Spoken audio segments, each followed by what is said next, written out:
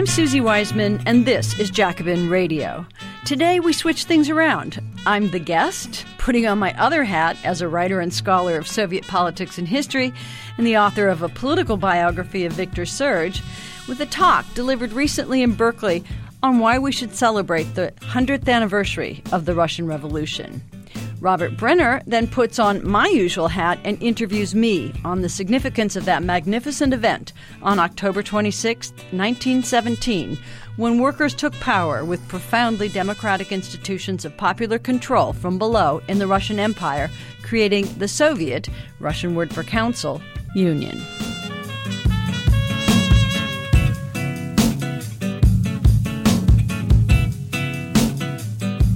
This is the Russian Revolution 100 years ago, when the working class in Russia opened up the possibilities for humanity. That is the Russian Revolution of October 1917, which opened up a new historical epoch and was greeted with enthusiasm by workers around the world. Never before had workers come close to winning power, though many participated in political life in the social democratic parties of Western Europe. But now, suddenly in Russia, revolution was an actuality, not simply a hope or a threat, as a huge country broke from international capitalism.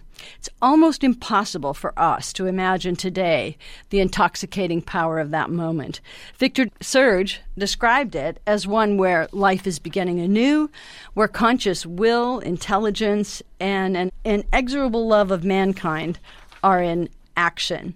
If you haven't seen Reds, and I highly recommend it, you should. One of the witnesses captured the joy of the moment when he described dancing through the streets of New York when he heard the news of the revolution's triumph. And he goes, revolution in Russia, down with the Tsar.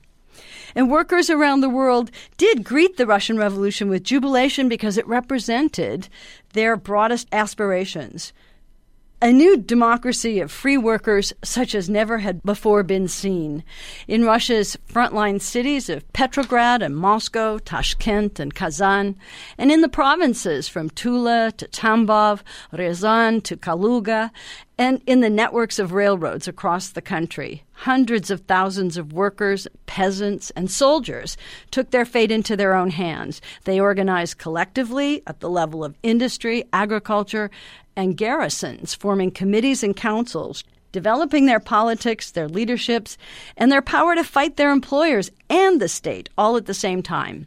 In the process, they created innovative forms of self-rule and workers' democracy, workers' councils, peasants' councils, soldiers' councils, neighborhood councils, village councils, student councils, wherever people came together. And the Russian word for council is Soviet. This new democratic form of worker self-organization arose spontaneously and quickly blossomed independently of the existing political parties. The Soviets made their first appearance in 1905 and were swiftly adopted as an organizing tool by workers around the globe as a higher form of political organization for the working class. This was an historic reversal and a significant step forward for concretizing democracy because it meant that the parties had to compete for workers' allegiance in a common political arena. So the Russian Revolution of 1917 took up where the Revolution of 1905 left off, and there were 3 revolutions in Russia. It was, from start to finish, a story of workers' initiatives to amass and ultimately take power. The mobilized masses had become increasingly combative and moved toward revolution in the context of a crumbling Russian Empire and a war, that's World War I, that exacerbated all the difficulties of life. By February of 1917, there were strikes and a huge mass rising.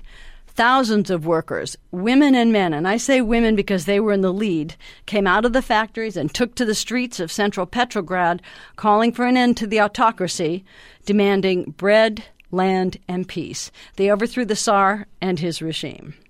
Most accounts of the revolution in the West and now in Russia characterize it as a violent coup by the minority Bolshevik leadership who had manipulated their way to power, overturning a nascent democracy, mobilizing the working class behind them like soldiers following their officers. This view is central and required for discrediting the October Revolution. But the overwhelming evidence from a century of intense historical scholarship shows otherwise. Political life within the party and its leadership, as in the Soviets, was at all times collective, with tendencies appearing and disappearing over disagreements. The Bolsheviks were able to succeed precisely because they were organized not in a top-down military way, but in a decentralized manner, which could integrate large numbers of workers very rapidly and respond immediately to their initiatives. From this vantage point, the Bolsheviks prevailed because they could so quickly respond to the changing demands, objectives, and moods of the workers who made the Bolshevik Party their organization, even as they directly collaborated with worker members of other parties. So the Bolsheviks came to represent the working class at its most creative and radical, when the class could actually shape the party to its needs. The tactical and strategic skill of the leaders, Lenin and Trotsky, was certainly crucial to the victorious revolution. But we shouldn't forget that they were but first among comrades. Their leadership and that of the Bolsheviks was based on the effectiveness of their activity.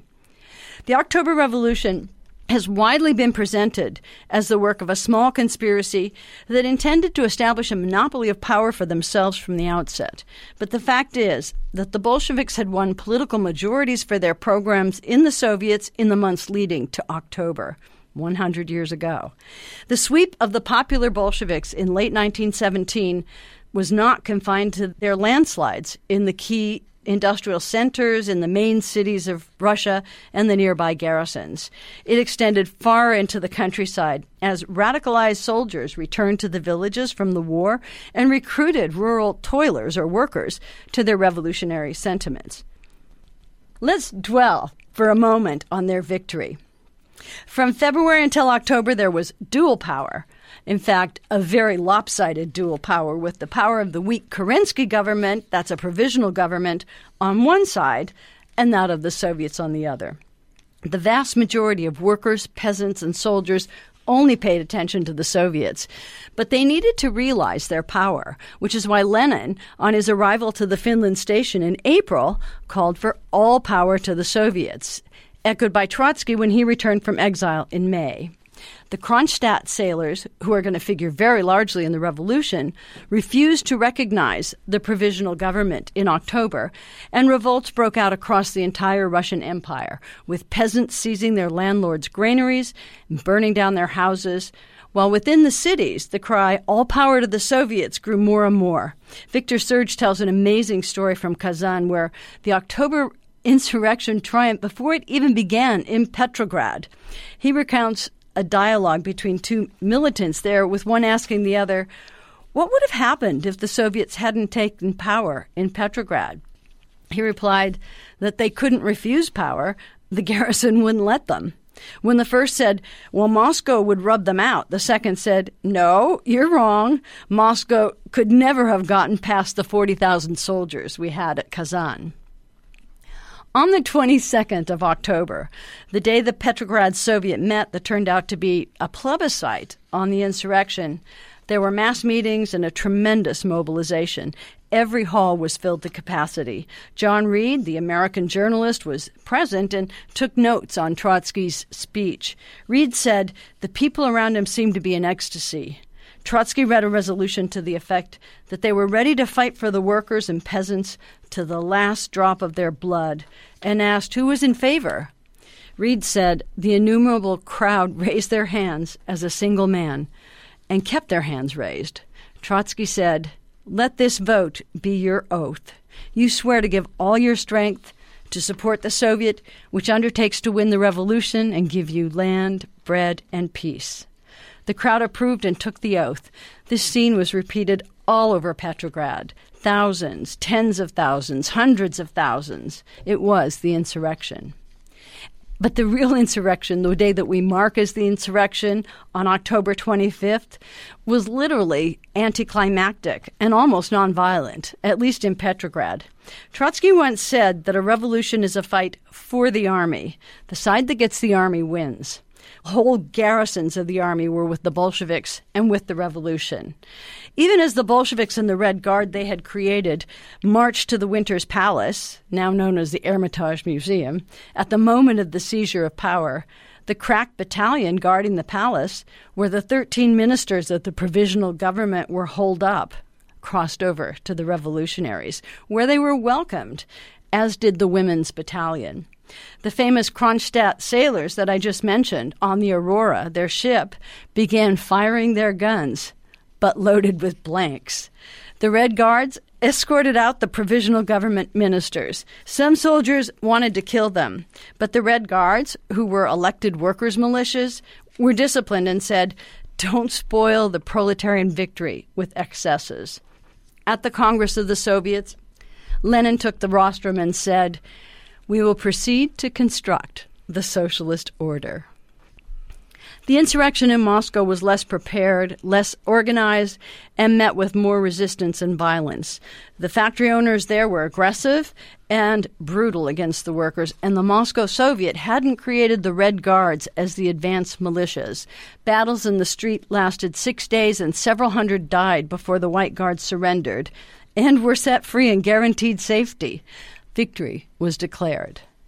The Russian Revolution was indeed the most radical ever, a first in the world. In the early months, direct democracy prevailed. Far from dictating to the population, the Bolsheviks typically endorsed initiatives that were already taken by the masses. Here's an example. On November 14th, there was a decree that invited the workers to use their own committees to control the production, accounting, and financing of the firms they work in, a call for workers to turn their occupations of workplaces into workers' control and workers' ownership. Land and factories were turned over to peasant and worker Soviets. The debt was canceled, and the banks, trust, and cartels were nationalized.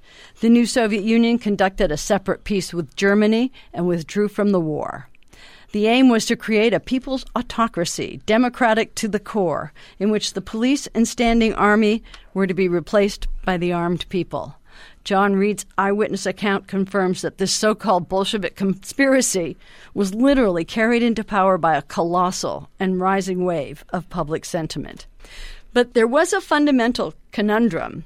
The Bolsheviks, as Marxists, understood that there could be no socialism without democracy, that institutions of democratic self-rule were crucial to the rational, equitable reorganization of society in which the working-class majority were in control of their own destinies.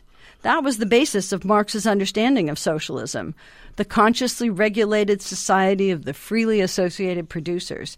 Simply put, democracy was at the heart of the socialist project, and without democracy there could be no socialism. Precisely because socialism required and was inseparable from democracy, the leaders of the Russian Revolution also understood that there could be no socialism if the revolution was confined to backward Russia with its peasant majority. Lenin often said, and this is a quote, "It's a terrible misfortune that the honor of beginning the world's socialist revolution should befall backward Russia, ill-suited to move to socialism." The peasants supported the revolution because it overthrew the Tsar and the landowning aristocracy, and the Bolsheviks made good on their demand for land, bread, and peace. But the peasants' newly acquired ownership of land was incompatible with the collective ownership favored by the revolutionary working class. This was even more the case after the Civil War that killed so many of the revolutionary workers. Regenerating that revolutionary working class, moving toward industrialization with socialist methods of work, and protecting Soviet democracy, the very basis of socialism, could not be accomplished if the Soviet Union remained isolated. The revolution would have to spread to other countries where capitalism was more developed and workers were closer to being a majority. The Bolsheviks' hopes for extending the revolution depended on their inspiring workers' risings internationally. But this was no pipe dream. Militant workers across the West saw the Russian working class as speaking for them. They appropriated this novel, profoundly democratic form of organization, the Soviet, as a new tool in the arsenal of class struggle. Committees and councils appeared in sit-down strikes, general strikes, occupations, and insurrections from Glasgow to Belfast, Winnipeg to Seattle, Bavaria to Barcelona. From 1918 to 1920, revolutionary crises rocked Europe's capitals. These insurrectionary general strikes, with Soviet or Council power, were inspired by the Russian Revolution and aimed to extend it to Europe, the Americas, and beyond. But the German Revolution, the Finnish and Hungarian communes, all the insurrectionary general strikes went down to defeat. The result was devastating.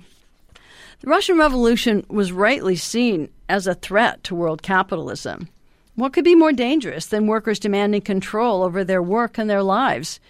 The success of the revolution was greeted with joy or horror all around the world, and of course that reaction depended on which side of the class line one stood. For the world's ruling classes, it meant isolating, discrediting, and destroying the revolution lest it spread to their doors. And of course, for the world working class, the aim was to emulate it. Despite what it turned into, the revolution was a transcendent, historic event. It advanced the democratic ideals of the French Revolution for liberty, equality, and fraternity, and sought to extend them by deepening democracy into the realm of the social economy. And by fraternity there, I mean solidarity, with the goal of ending exploitation, abolishing wage labor, and dismantling hierarchy. So long as the revolution could succeed with some autonomy, it could inspire greater support both at home and abroad. The world's leading capitalist regimes redoubled their efforts to destroy its inner life and dynamism, leaving it to decay of its own accord, even as they sustained permanent pressure on it from outside. The destruction of the revolution's early progress and vitality began with the Civil War, brought on by the world's ruling classes. And that was a long and bloody conflict in which 7 million died, in contrast with the relatively bloodless revolution. The Bolsheviks did prevail. They won the Civil War because they were able to mobilize the people, the Russians, all across the empire against the 14 invading armies, including the United States and Britain and France and Germany and Czechoslovakia and Japan, all of them who sought to choke off the new young Soviet Union and the white contras, or counter-revolutionaries of the day. That would not have been possible if it were the work of a small band of conspirators. They had come up with a way to defeat capitalism in Russia, but they were unable to overthrow capital in the world. Instead, capital showed them the high cost for the attempt. The revolutionary working class was largely killed, and their vibrant institutions of democracy, the Soviets, remained in name only. The young USSR, which in fact is the Union of Soviet Socialist Republics, was economically exhausted and in ruin, under threat internally and internationally, and it lost the agent that could bring democracy to the economy and society. It lost the agent for socialism.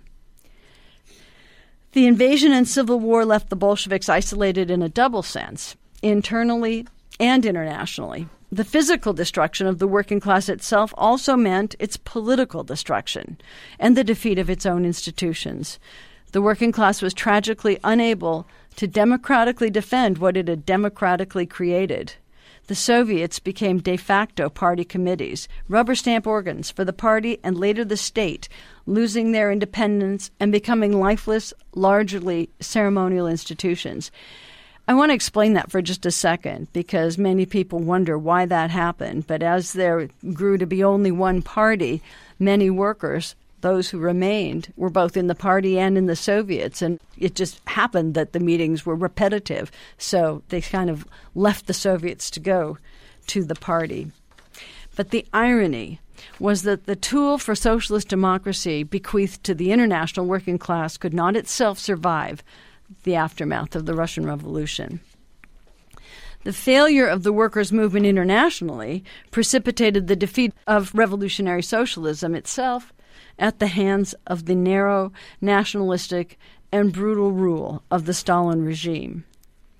It was in the interests of world capitalism and the Soviet Union to identify Stalin's nationalized economy and bureaucratic authoritarian politics devoid of any democratic forms whatsoever or any role for the working class, with Marxism, socialism, and communism.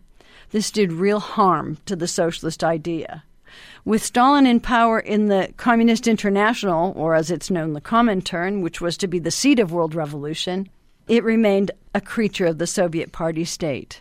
This was the price paid by the failure of the German Revolution. Had it succeeded, history may have been spared the hellish nightmare of Hitler and Stalin. The world bourgeoisie lost the battle in Russia, but it won the overall class war of the time, staving off further revolutions and isolating the Russian Revolution, falsifying history, and linking socialism to dictatorship, not democracy. Lenin thought that they would be a weak link in the international capitalist chains and other weak links would join them. But instead what happened is that the chain reformed and left that link all on its own. Henceforth, democracy was seen as inextricably linked with capitalist property relations, and it was called freedom, which by definition prevented democracy in the social economy and instantiated instead the dictatorship of capital there. Socialism, though anti-capitalist, was identified with stultifying bureaucracy, dictatorship, lack of democracy, and ultimately terror. The Cold War embodied this symbiosis of capitalist democracy and Stalinist socialist dictatorship, and I say that in quotes. It was beneficial and functional for each of its contestants, both of whom had a vested interest in labeling the Soviet system as Marx's vision of communism. From 1917 until 1991, the period of existence of the Soviet Union, the October Revolution was relentlessly attacked, denounced, and distorted beyond recognition in the West. Subsequent revolutions and takeovers elsewhere developed as copies of the Stalinized Soviet Union, anti-democratic, nationalized, and often nationalist societies with little resemblance to socialism. Within the former Soviet Union and its bloc, the key was to prevent any form of democratic challenge to the statist economic status quo, in effect, to promote the Soviet version of TINA, or there is no alternative, the bureaucratic and authoritarian and anti-democratic form that they called communism, tightly controlled from above. Both sides in the Cold War promoted this Stalinized version of communism as the goal of the October Revolution of 1917. And after 1991, when the Soviet Union collapsed, world capital treated the Soviet experience as an irrelevance, a bracket in history soon to be forgotten. Ironically, while the Soviet Union crushed democracy at home and betrayed the revolution's promise, that promise likely enhanced democracy in the industrialized capitalist countries. To counteract and preclude the Soviet threat, Western capitalist regimes conceded to social democratic reforms fought for by organized labor. And who were they? They were often socialists in the labor movement. Important elements of a more advanced political democracy, such as universal franchise, representative democracy, free speech, and other basic rights were won and allowed in response to the existence of the Soviet Union and to contain radicalism at home. So long as these concessions didn't cut into capitalist profits, they could be accommodated. Socialism, which is democratic control over the economy, was put off the agenda. Paradoxically, it took the end of the Cold War to make possible the relinking of socialism and democracy. The disintegration of the Soviet Union, which, as I said, happened in 1991, exposed its bureaucratic authoritarian rule with its dysfunctional anti-democratic economy, discrediting all further attempts to define socialism in terms of dictatorship. But the extreme and growing inequalities of capitalism under the thumb of the 1% have in turn obliterated any notion that the system could enable the democratizing of the economy. This opened the way to broad acceptance for the first time in almost a century of the socialist idea, in particular, the necessity to democratize the economy. This was realized, if in embryonic social democratic form, with the candidacy of Bernie Sanders in 2016, a candidacy that would have been unthinkable at the height of the Cold War. Socialism is now seen as an attractive alternative to the present miserable status quo. In fact, survey after survey shows that more than half of young people around the world, and especially in the United States, prefer socialism. We can all quibble with Sanders' socialism, but that misses the point. Millions voted for him in the heart of the beast, no longer afraid of being called pinkos, reds, or commies, and they weren't. The equation of socialism with anti-democratic statist dictatorship is broken. The revolutionary working class in Russia developed profoundly democratic institutions and showed the world that worker self-rule through bottom-up democracy was possible and necessary, that socialism and democracy are inseparable. The possibility now exists for going beyond democratic reform of the capitalist economy a la Sanders to the democratizing of the economy itself, the project of socialism so magnificently advanced by the Russian working class in making, if not completing, its revolution.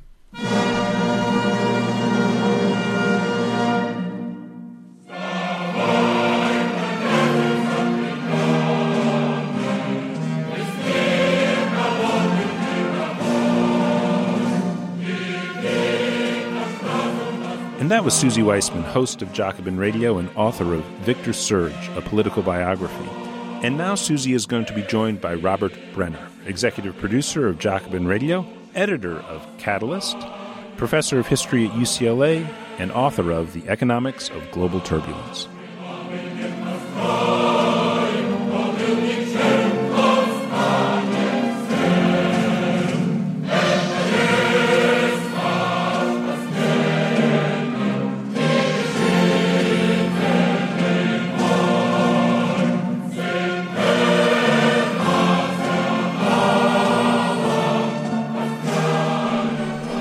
Weissman. This is Robert Brenner.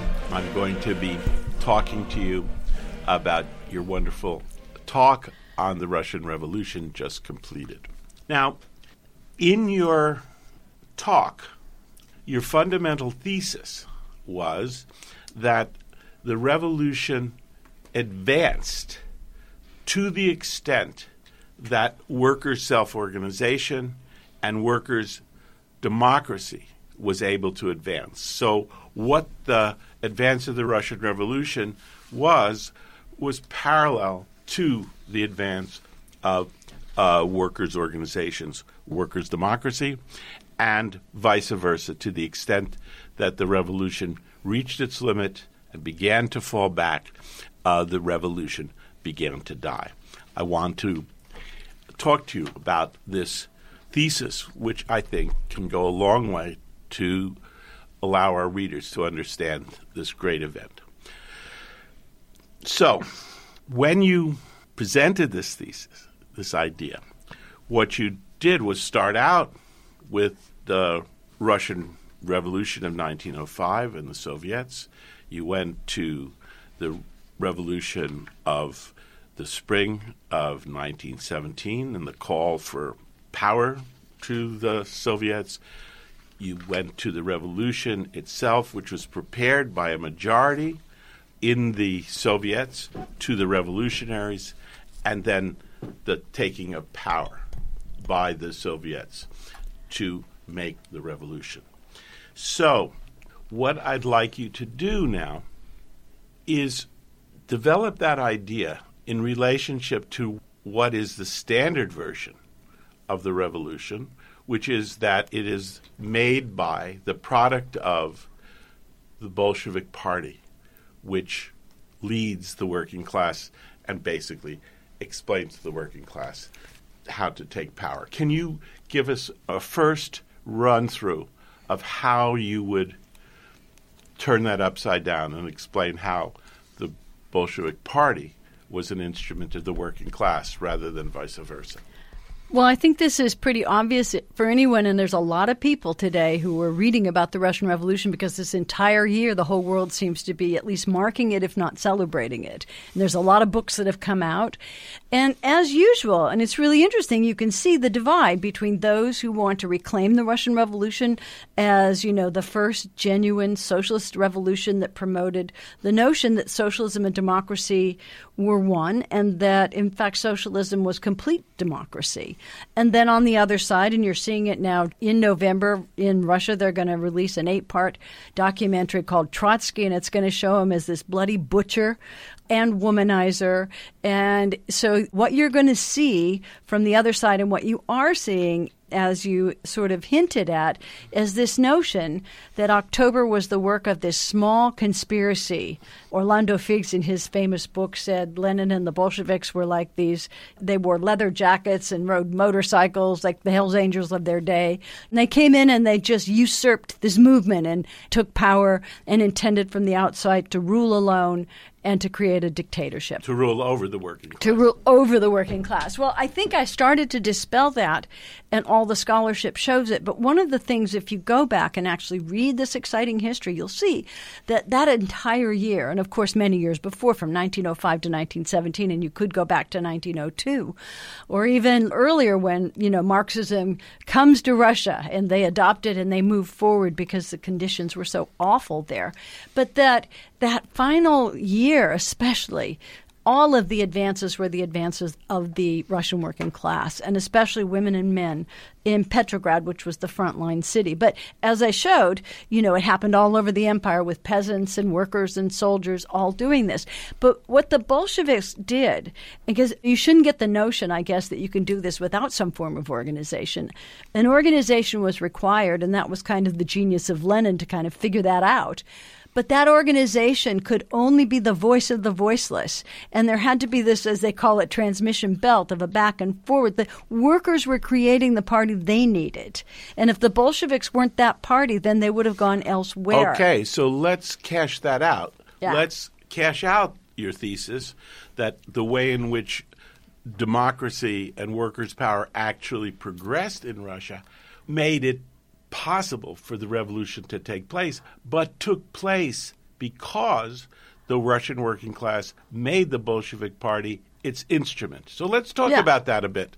So when do you think this really started? I want to suggest or ask you about the pre-revolution in one sense.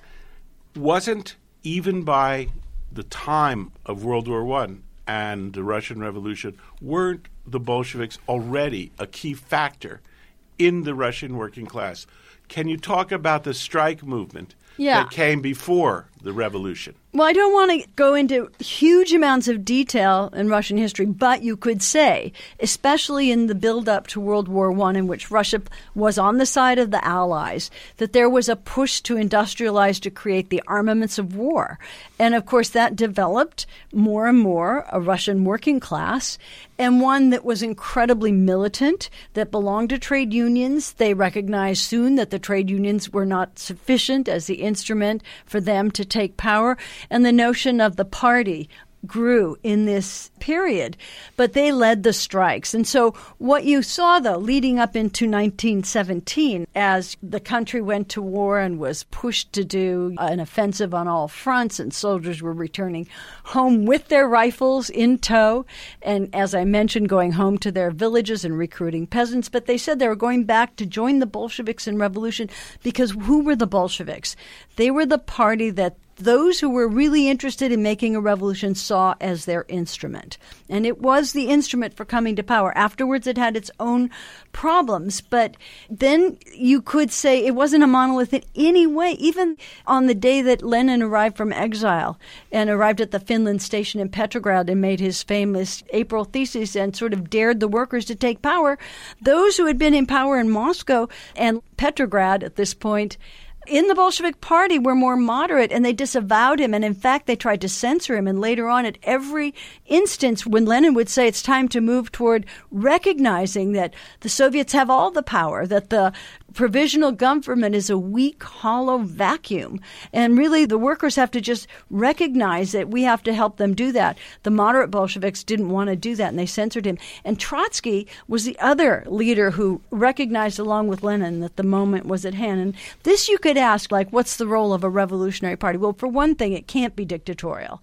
If it was just deciding things on its own, like when to do the revolution, when to do this and that, nobody was going to listen to it. It had to earn its leadership. And that's what it did, especially with Lenin and Trotsky. And I just want to say, What really defines that leadership is that they were revolutionaries at the moment of revolution. They recognized when the moment was at hand.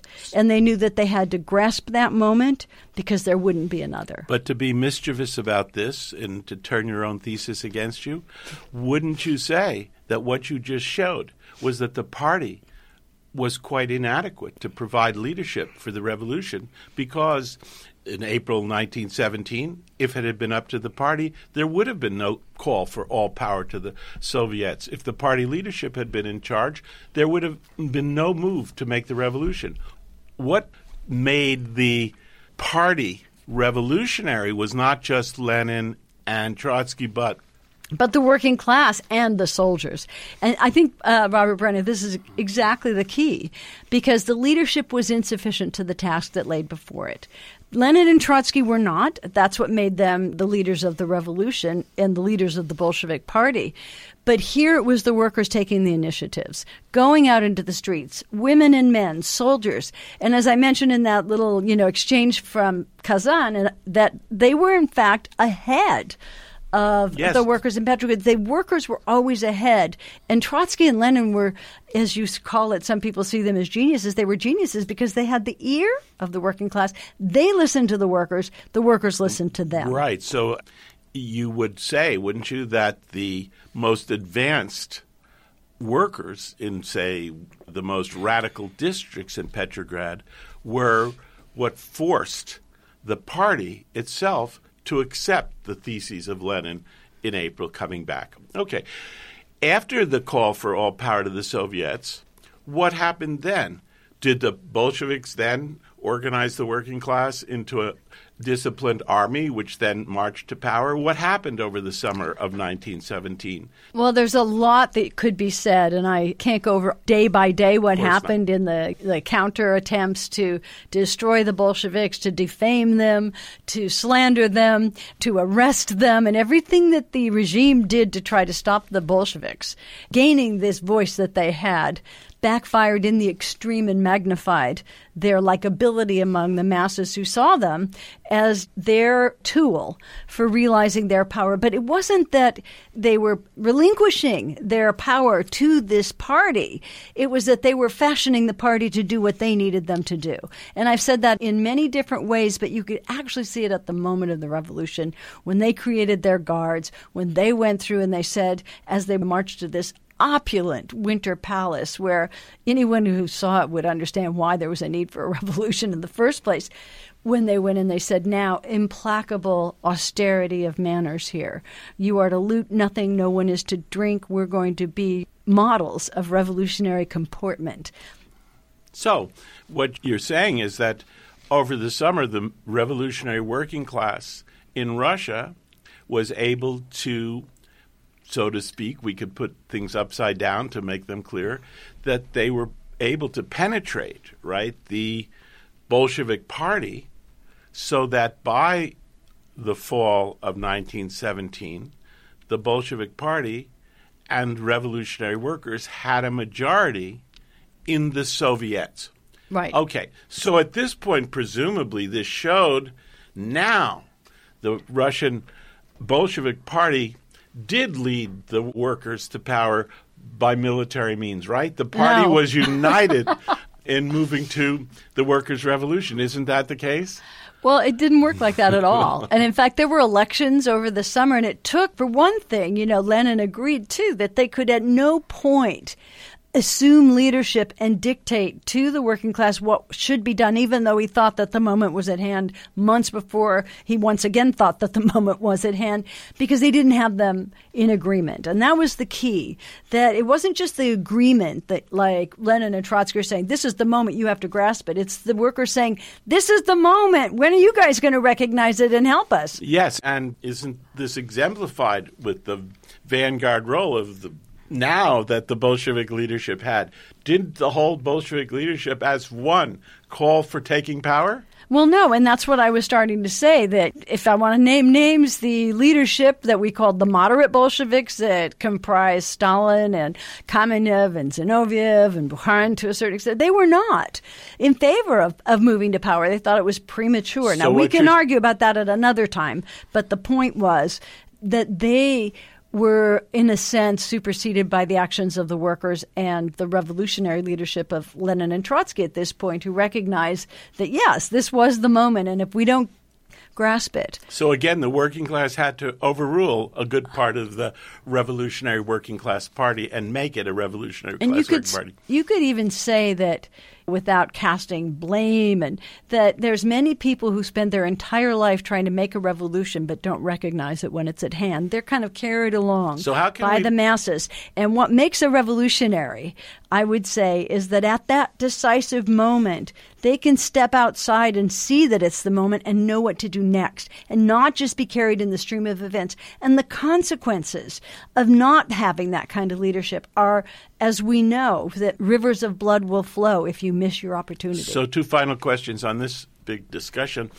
One, how do we know?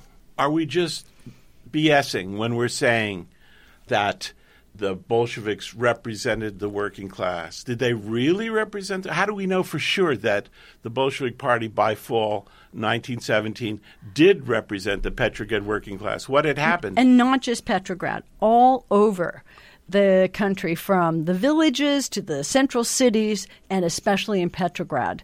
The Bolsheviks won the elections in the Soviets. Prior to that, it was the Menshevik Socialist Revolutionaries, even other parties that had held majorities. But by September, especially, but even before, the Bolsheviks were winning majorities and became the most popular party. And you can see it became a mass party. It grew by leaps and bounds. And at that point, finally, what did Lenin and especially Trotsky do finally to show the importance of revolutionary leadership? How did the seizure of power take place in relationship to these leaders as well as the army and the working class? Well, if I think I understand it, they basically followed the initiative of the workers, but they had organized for the moment and understood it. As I mentioned, in Petrograd, it was literally anticlimactic. When you get to the actual day of the revolution, all the excitement happened the days before when they took the resolution and when, thousands of people were shouting, "All power to the Soviets, here's the moment." They walked in and exposed the hollowness of that little Kerensky government. The 13 ministers cowered in their room and walked out, and that was that. The key was, and I should say just this one thing, that leading up to that moment over the summer and in September, that in most of the Soviets, the soldiers outnumbered the workers 2-1. They joined. The soldiers really wanted this revolution. Right, and that's what I was hoping you would talk about, because wasn't it the military revolutionary committees that were organized by the Bolsheviks, organizing workers in the army, that allowed for the seizure of power? Yes, but then also the workers' militias, who created their own Red Guard democratically, answerable to all of them, and those were the advanced forces of the revolution itself. So your thesis is that just as the Russian Revolution advanced by way of the conquest by workers' organizations and workers' democracy of power in 1917, the revolution's limits were exposed by the fact that there were limits to the workers' institutions and worker democracy moving forward. In that situation, can you tell us what were the limits on workers' democracy? What were the limits, therefore, on the revolution? And what then led to the decline of the revolution? That's a huge question, but I want to just say, maybe we could distill it into 2 or 3 little aspects. And I would say first that these institutions of vibrant democracy from below did not survive the Civil War, that the whole world was caught off guard by the victory of the Russian Revolution, drowning out the cannon of World War I, leading to the end of World War I, inspiring workers' general strikes and insurrections and revolutions everywhere. And you could say that the world ruling class were shaking in their boots. And so they really knew they had to stop this revolution in its tracks. Russia was a giant country, but it was really backward. And this is where Lenin's statement, I think, becomes really important. He said, "It's a terrible misfortune that the honor of beginning the world's first socialist revolution should befall backward Russia. He also said that in terms of world importance, the German Revolution is more important than the Russian one, and if need be, the Russians should sacrifice themselves to the German Revolution because they had a better chance of advancing to socialism in the world. Now, this is really important because Russia had the conditions to come to power for the working class, to overthrow the outmoded, autocracy and provisional government.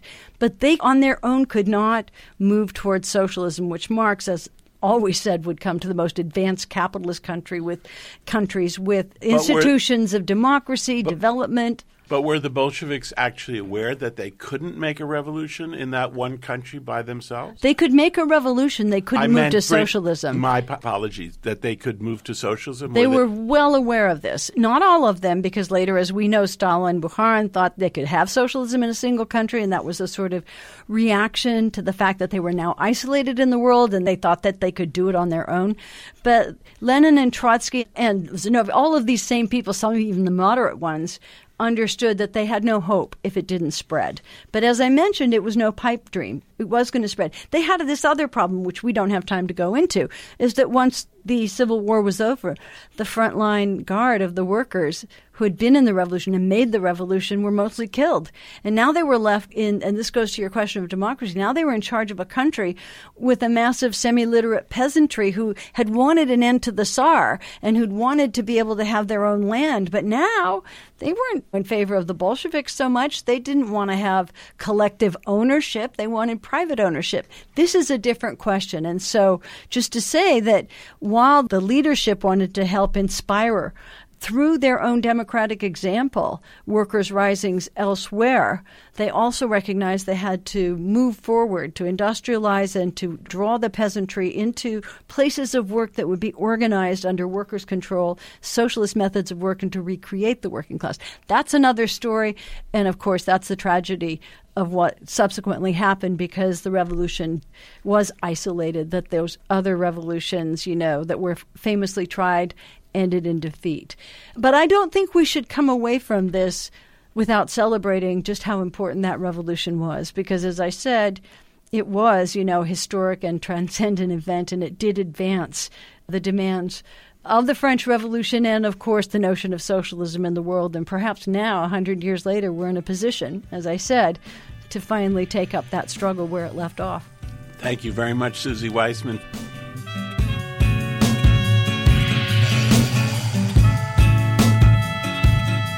Thanks for listening. I'm your host, Susie Weissman. This is Jacobin Radio. Thanks to producer and director Alan Minsky and to Jacobin Radio's Micah Utrecht. Bhaskar Sunkara is the founder and editor of Jacobin Magazine, and special thanks to Robert Brenner, and thanks to you for listening. I'm Susie Weissman.